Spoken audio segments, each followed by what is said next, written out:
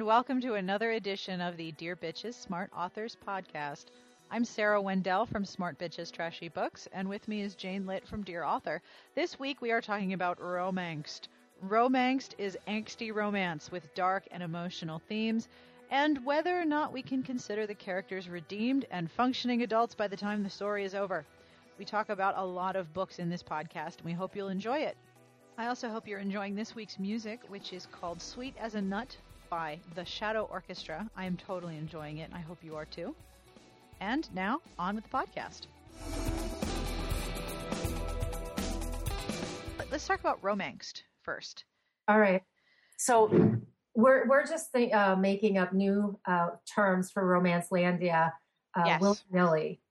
Because, we can do that. I have an English degree. It comes with very few powers. You have a JD. You can do a lot of things. I have an English degree, and I can ask you if you want fries with that, but I can also make up words. So I have created Romangst, which goes nicely with Dear Author's Mystorical. Right. And for the people who ask, what right we have to make up those words, I point you to Sarah's English degree. That's right. I have the power of a red pen. All right, so you you actually picked two books for your romance book club. It's not the sizzling summer book club. No, it's just sizzling because summer's over. And what it was only supposed to be for summer last year, but so many people wanted it to continue that I just continued the sizzling book club without the summer part. So we do one book a month all year round. But this month, I originally selected An Unwilling Bride by Jo Beverley, which was recently re-released by Kensington. And this book is really controversial because I believe it was Jo Beverley who called it putting the alpha male on trial in the course of the book. The hero has some behavior problems, basically. And a lot of readers reacted very strongly to this book, so I wanted to discuss it. But then I found out that Kensington did not release it digitally, only in paper, and I want to make sure that if I pick a book that is released digitally and in paper as much as possible. So I had to switch. I'm going to do chats for both, but I switched to another romangsty title called Mistress by Marriage by Maggie Robinson. And romangst is the term I use for a story where there are some really big emotional issues on one or both sides that have to be dealt with and overcome during the course of the novel. And I really like heavily emotional romangst, but I can't read a lot of it in a row or else I get really depressed. Like if I read an Anna Campbell, I need to read something light afterward. If I read an early Laura Kinsale, I need to read something light afterward. If I try to read those one after the other, I'll need to just go hide under a blanket for a week until I put myself back together. Well, the Jo Beverley book was the subject of a huge debate on the internet back when the All About Romance boards were not archived. So we can't go back and look at it? No, but I remembered it distinctly because it raised a lot of emotions, and the debate largely centered around the fact that the hero, I think his name is Lucas, yes, strikes the heroine. Yes, he hits her. And I hope that's not a spoiler because you probably read about that online. Spoiler, you'll have to insert like some blooper spoiler alert. In any event, the question was whether he was truly remorseful and had changed from that, or the issue of redemption as it relates to these angst-driven heroes is an interesting concept. And the reason for that is, and it goes kind of back to what we've talked about before, in that the readers have to be emotionally ready, or they have to be consenting to the acceptance of the redemption. So for some readers, maybe they just didn't believe that he was fully redeemed. And so I can see that that's going to be the subject of a great chat because it does have really polarizing opinions. These romangsty books have very polarizing opinions. I mean, if you look at Anna Campbell's books, her books generate a lot of emotion on both sides, like and dislike.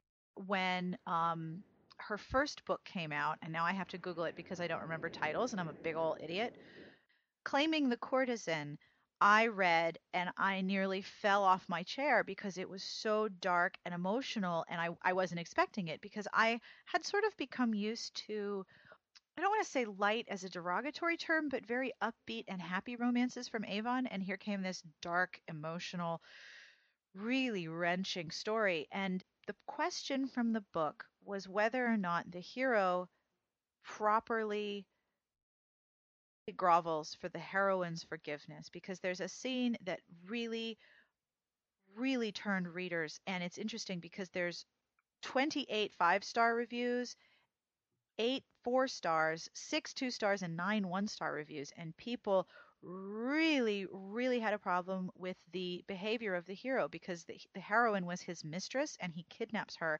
and drags her up to his country estate and holds her hostage because he loves her and he cannot accept that she has broken up with him. And I mean, he behaves in a completely crazy sauce manner. And there's one scene where some readers considered it rape, and I personally felt as a reader that he had not adequately achieved my forgiveness for what he did. I did not believe that he could function as a normal human, and I had a lot of problems with that. But at the same time, I still remember thinking, "Holy crap, that book just gutted me." And Anna Campbell sort of specializes in angst-ridden heroes, which a lot of readers really enjoy. The other book that I recommended to you that was really romangsty was Seven Nights to Forever by Evangeline Collins. And I really waffled about whether or not to recommend this to you, because I know you like the angsty hero, because I know you really like Harlequin Presents. But this book was different because the hero was the abused spouse, and they both had a lot of emotional scars to overcome to achieve their happy ending. And if I remember correctly, you liked it. I did like it. And this is a case where I felt the romance was not driven by the hero being an asshole, which is often the case, but rather the hero being the abused character. Yes. And it's interesting because I think when you hear the hero being abused, you automatically think that he's not he must be emasculated in some way, because no man can really allow himself to be abused. But in this case, he wasn't necessarily abused physically, but he was of a lower class, although much wealthier than the woman he married. And he married her in order for him to elevate his family's position in society, so his sister could marry better. Right. And if I remember correctly, his wife's family needed the money, and he was in trade and had pots of it. Right. And he made this sacrifice, and she spent every moment possible um, deriding him, deriding his manhood, his prowess in bed, just, insulting him at every turn. So much so that he could barely go home during he couldn't spend time with her because it was so emotionally and mentally debilitating. And she flaunted her affairs, and which was even worse. He couldn't satisfy her in bed. She was revolted by him, Mm-hmm. and she was having all of these affairs, and it just wore on him. But I didn't feel that he was emasculated in any fashion. No, I felt like he was psychologically abused so strategically. Like his wife was so focused on completely decimating his confidence that the one area in which he had achievement in his work became his sort of solace, that he would spend all his time at work. And the other condition that the wife set upon him was that he was not allowed to have affairs while she was, and that if he ever did try to go elsewhere, she would withdraw her sponsorship of his sister and make sure that she was socially ruined, because it would be no skin off her nose if her sister-in-law was unacceptable, because she was the daughter, I believe, of a viscount.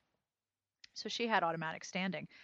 And at that time, bringing divorce proceedings was a massive public humiliation, particularly for the hero in this case, because he would have to make it clear that his wife had been cheating on him, and of course she would make it public that he couldn't satisfy her. So he was in a situation where there was no way for him to win.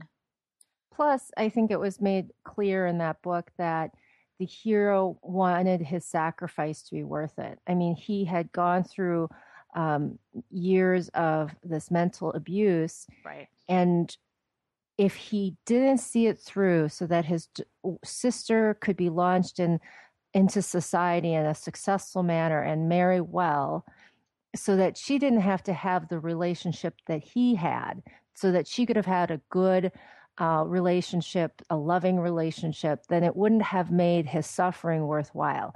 So he felt like he couldn't divorce for that reason as well. Right. And when the book starts out, he is just in such a horrible place that you feel such pity for him, but he's not emasculated. You don't he is one of those heroes that has been abused in such a coldly pathological fashion that you don't feel that he's been emasculated. And I think it's a rare thing to find a hero that is in a position of some disadvantage, yet you still have respect for them as a character. Totally. The one of the books that I had talked to you about, and I know that you haven't read them yet, but it's the Jennifer Ashley series. The latest one, The Many Sins of Lord Cameron, also features an abused husband. Yes. And he's actually physically abused. She was just crazy. And like when he would fall asleep, she would burn him. And sometimes she would actually give him uh, drugs. Like, I don't know, how is it pronounced? Laudanum? I think I it's don't, laudanum. Yeah. she would put laudanum in his whiskey or scotch or whatever. And then when he would fall into a drug sleep, she would just do really horrible things to him because she was crazy. She was just insane. And she enjoyed torturing him. She enjoyed seeing this huge, brawny man brought low before her. And he is just completely, he, he begins to hate women, obviously. And interestingly enough, so what he doesn't like them and he doesn't trust them, and he perpetuates this uh, sickness, this relationship sickness, because after she dies, he then seeks out all these feckless, faithless women so as to kind of justify his dislike for them. And he actually falls in love with a woman who obviously is not at all like his former wife or the women that he's been having these affairs with, but a woman that he tried to seduce and refused to do so because she didn't feel like it would that the man who married her, an older man who had married her, didn't deserve to be cuckolded by her and Lord Cameron. And he felt some reluctant admiration for her, but he also wanted to see how genuine her attachment was. But they don't see each other then again until her husband has passed, and he sees this as an opportunity to have an affair with her.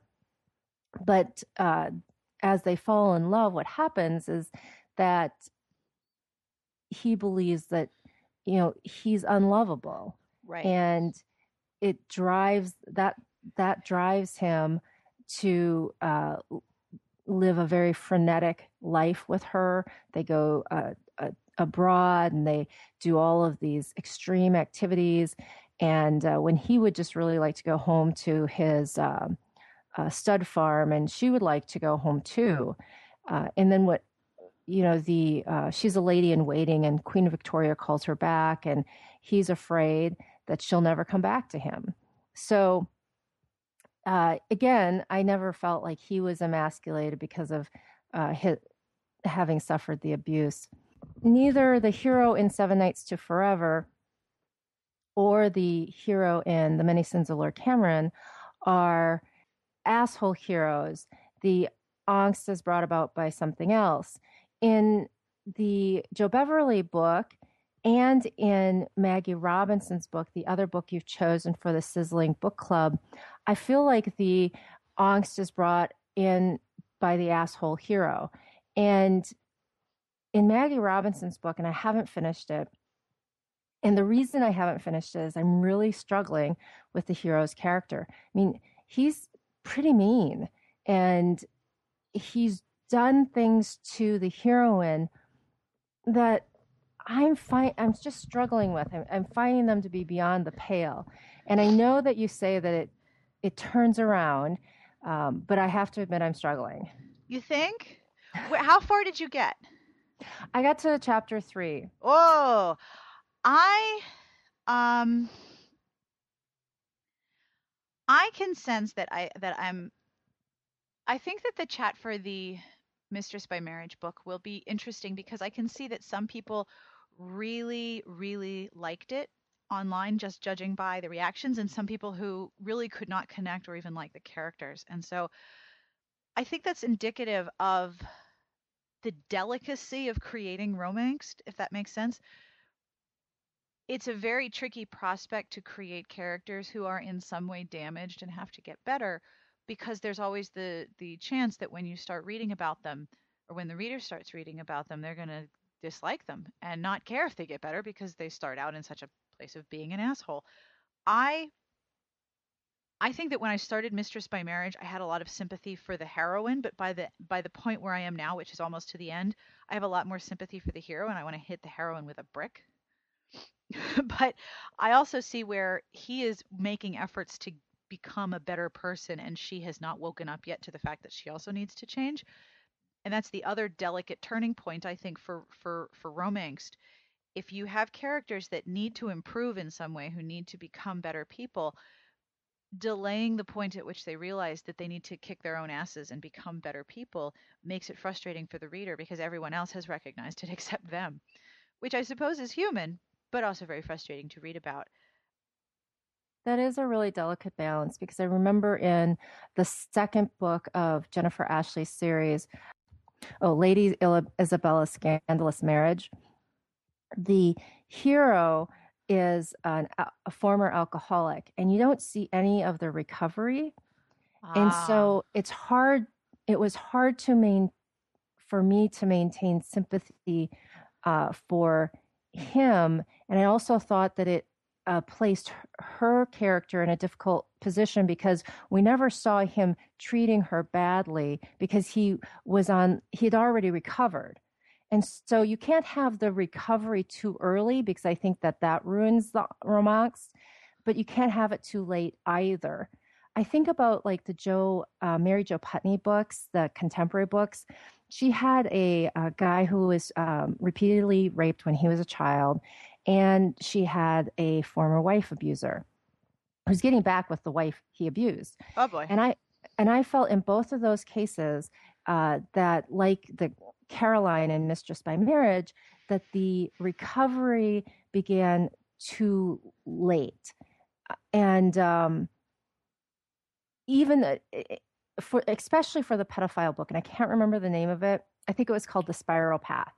The Spiral Path, then the hero recovers too late from his childhood abuse, and he does it by writing in a journal for like a couple days, That's it? and A couple that's it. days. The whole idea behind these reformation, redemption, romance stories is convincing the reader of the success of the that turnaround. And it Yes. sounds like for you, Robinson's leaving the turnaround for Carolyn too late for you to buy into it. At this point, I really want more from Carolyn. I mean, she's going to have a massive wake up and smell the roses to sell me on the fact that she recognizes her own weaknesses and she recognizes her own contributions to the problem.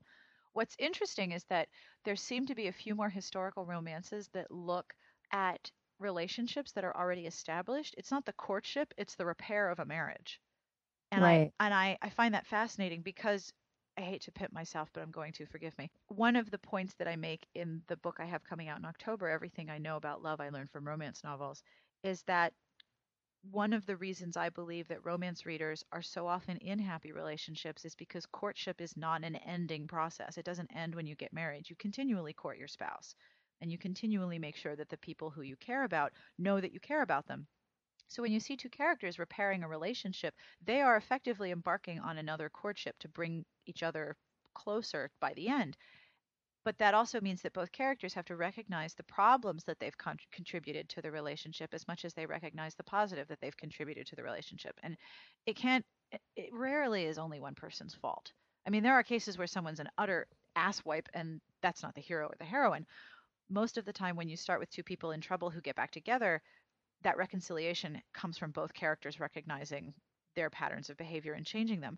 And in Robinson's book, I think that the hero has recognized much more early on in the process his own contributions to his own unhappiness and his situation with his wife, whereas I think the wife is sort of stuck on poor me, poor me, poor me. Now, granted, he did a really crappy thing to her by sticking her on a street filled with courtesans and thereby ruining her socially, but I want her to recognize her own foibles and I want her to recognize her own contribution to her own unhappiness. But could her behavior, I mean, ever justify what he did? Because I felt like what he did was really awful. It I mean, was it's really what because awful. he could have, banished her to the countryside. He could have. They could have lived separate lives like so many other people purportedly did during that time period. But he really punished her and humiliated her He did. in the eyes of all of her peers. And he separated her from her family and her supposed friends to the point that she had to create an entirely new life. And he comes once a year and they have sex. And um, I just felt like he was inflicting emotional uh, torture on her repeatedly. He really was, and he didn't have any real reason to step out of his comfort zone. So the situation, the status quo where when the book starts is acceptable to him. And I find that kind of amazing. How is that acceptable? How is that acceptable? That's not acceptable. That's terrible. Dickwad. What's interesting is that she didn't really like society and she didn't really like how difficult it was for her to fit into his world. And I wonder, because I haven't quite finished it yet, I wonder if their reconciliation will mean leaving society. And that's something I often struggle with where but with books like Anna Campbell's where one character is a courtesan, and I also struggled with this with Seven Nights to Forever. Even though there wasn't the internet and social media back then, if you were a courtesan, you weren't suddenly going to be made acceptable. It wasn't as if you would, get sprinkled with magic social pixie dust and be accepted into society and be admitted into places where um, people knew you were a courtesan but were okay with it. But more importantly, your kids would be tainted with that social problem as well. And how is that a happy ending for those two, knowing that their children are not acceptable marriage candidates because one of their parents was a hoe?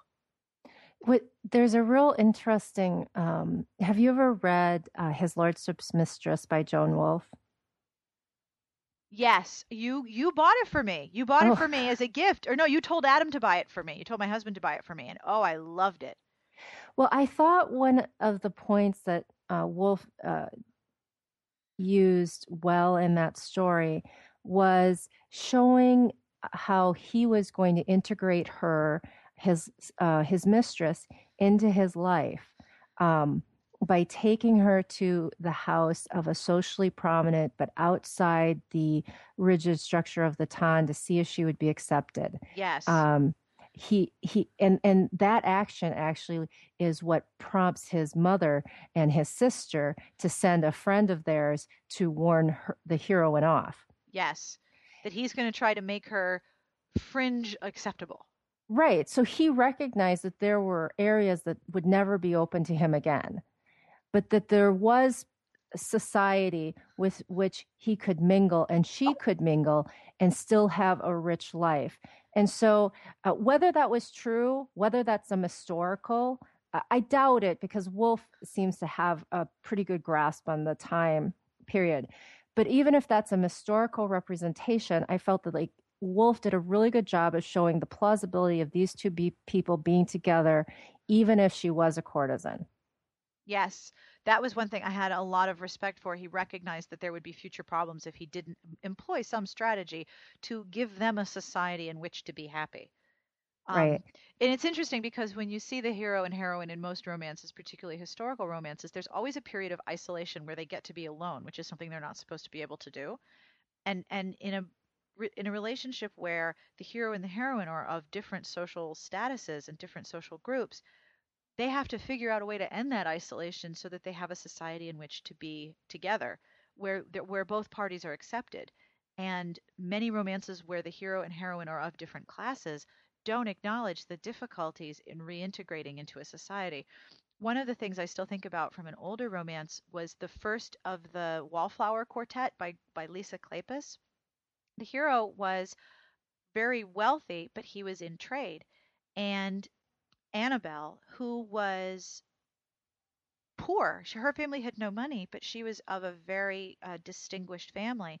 And she marries a guy who's a commoner, Simon Hunt, but has absolute pockets of money because he is in industry and railroad and barely accepted by society, mostly because he has lots and lots of money, and the aristocrats by then didn't have too much. So they get married, and she worries about their status, and the heroine's sense of her husband being working class is really troublesome to her. The scene I remember is when they go away from England and they go to other countries, and she sees how her husband is treated in society there, where he is treated with respect and deference, not only because he's wealthy, but because he achieved that wealth himself. He is made himself successful, and outside of their limited circle in England, he is treated with an exceptional amount of respect and admiration. And she feels kind of like an ass monkey for not having that same level of respect for the person that she married, that she supposedly loves. I loved that because it showed how society is important, but also can be, you can sneak around it in some ways. And I think that and then that's how Kleypas did it. She took them out of the country to other societies where they would be welcome. I don't honestly know. I haven't finished it. I don't know honestly know how Mistress by Marriage is going to finish, but I'm sort of curious to see how the future balances out because it's important. Even if you don't have any real knowledge of historical accuracy, and I admit that I don't, um, I know that there's going to be problems. I mean, there's problems now with different people of different cultures marrying each other. It's a universal theme. You want to see that part worked out too. This will be an interesting chat for you. I Yes, think both it's a of them. smart pick. Thank you. I love it when people are like, I have a lot to say because you and I rarely agree on books. Rarely.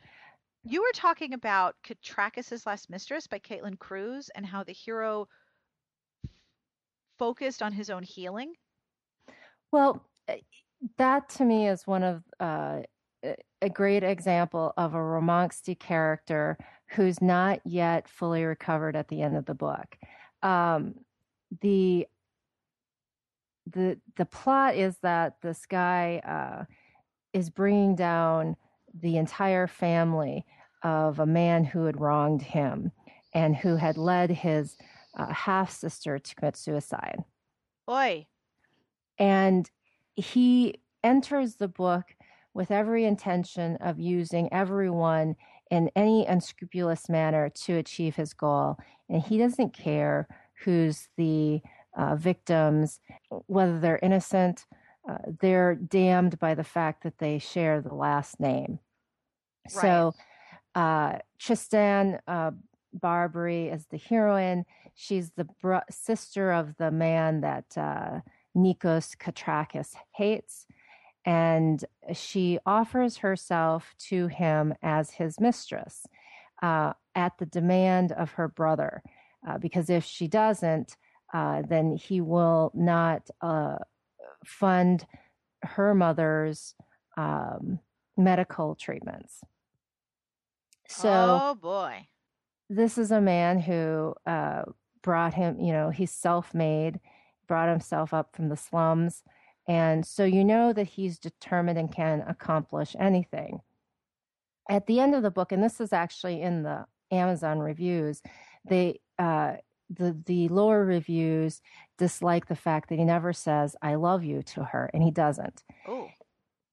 Not even at the end, Oi. because he admits to her at the very end of the book that he doesn't know what love is, that everyone that he was supposed to love him, his half sister, his father, his mother, had treated him worse than they would treat an enemy.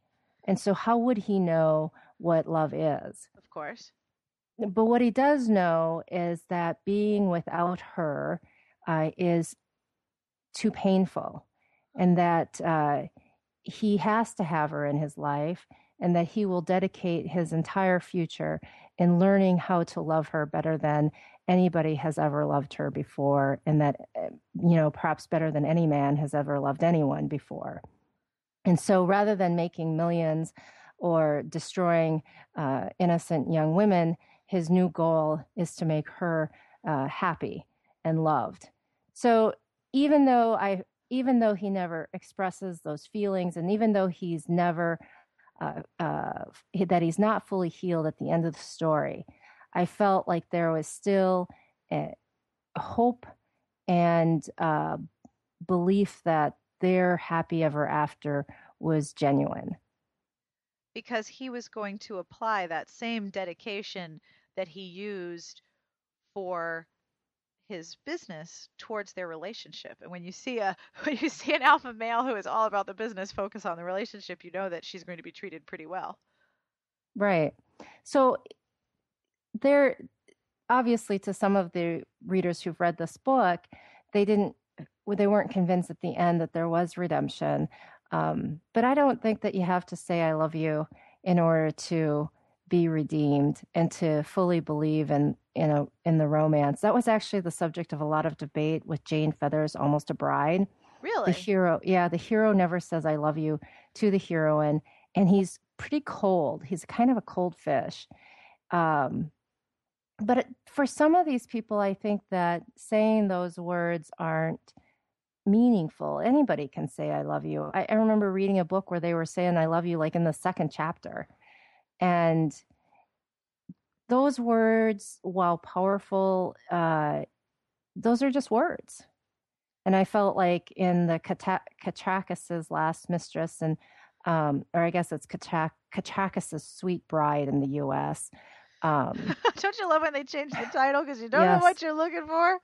Yeah, right. Like what is the difference between Katrakis' Sweet Mistress and Katrakis' or Sweet Prize and Katrakis' Last Mistress? Wait, Sweet Prize or Sweet Bride? Sweet Prize. Wow, Sweet Prize is even worse. It's just an object. At least a mistress is a person. The hell is that?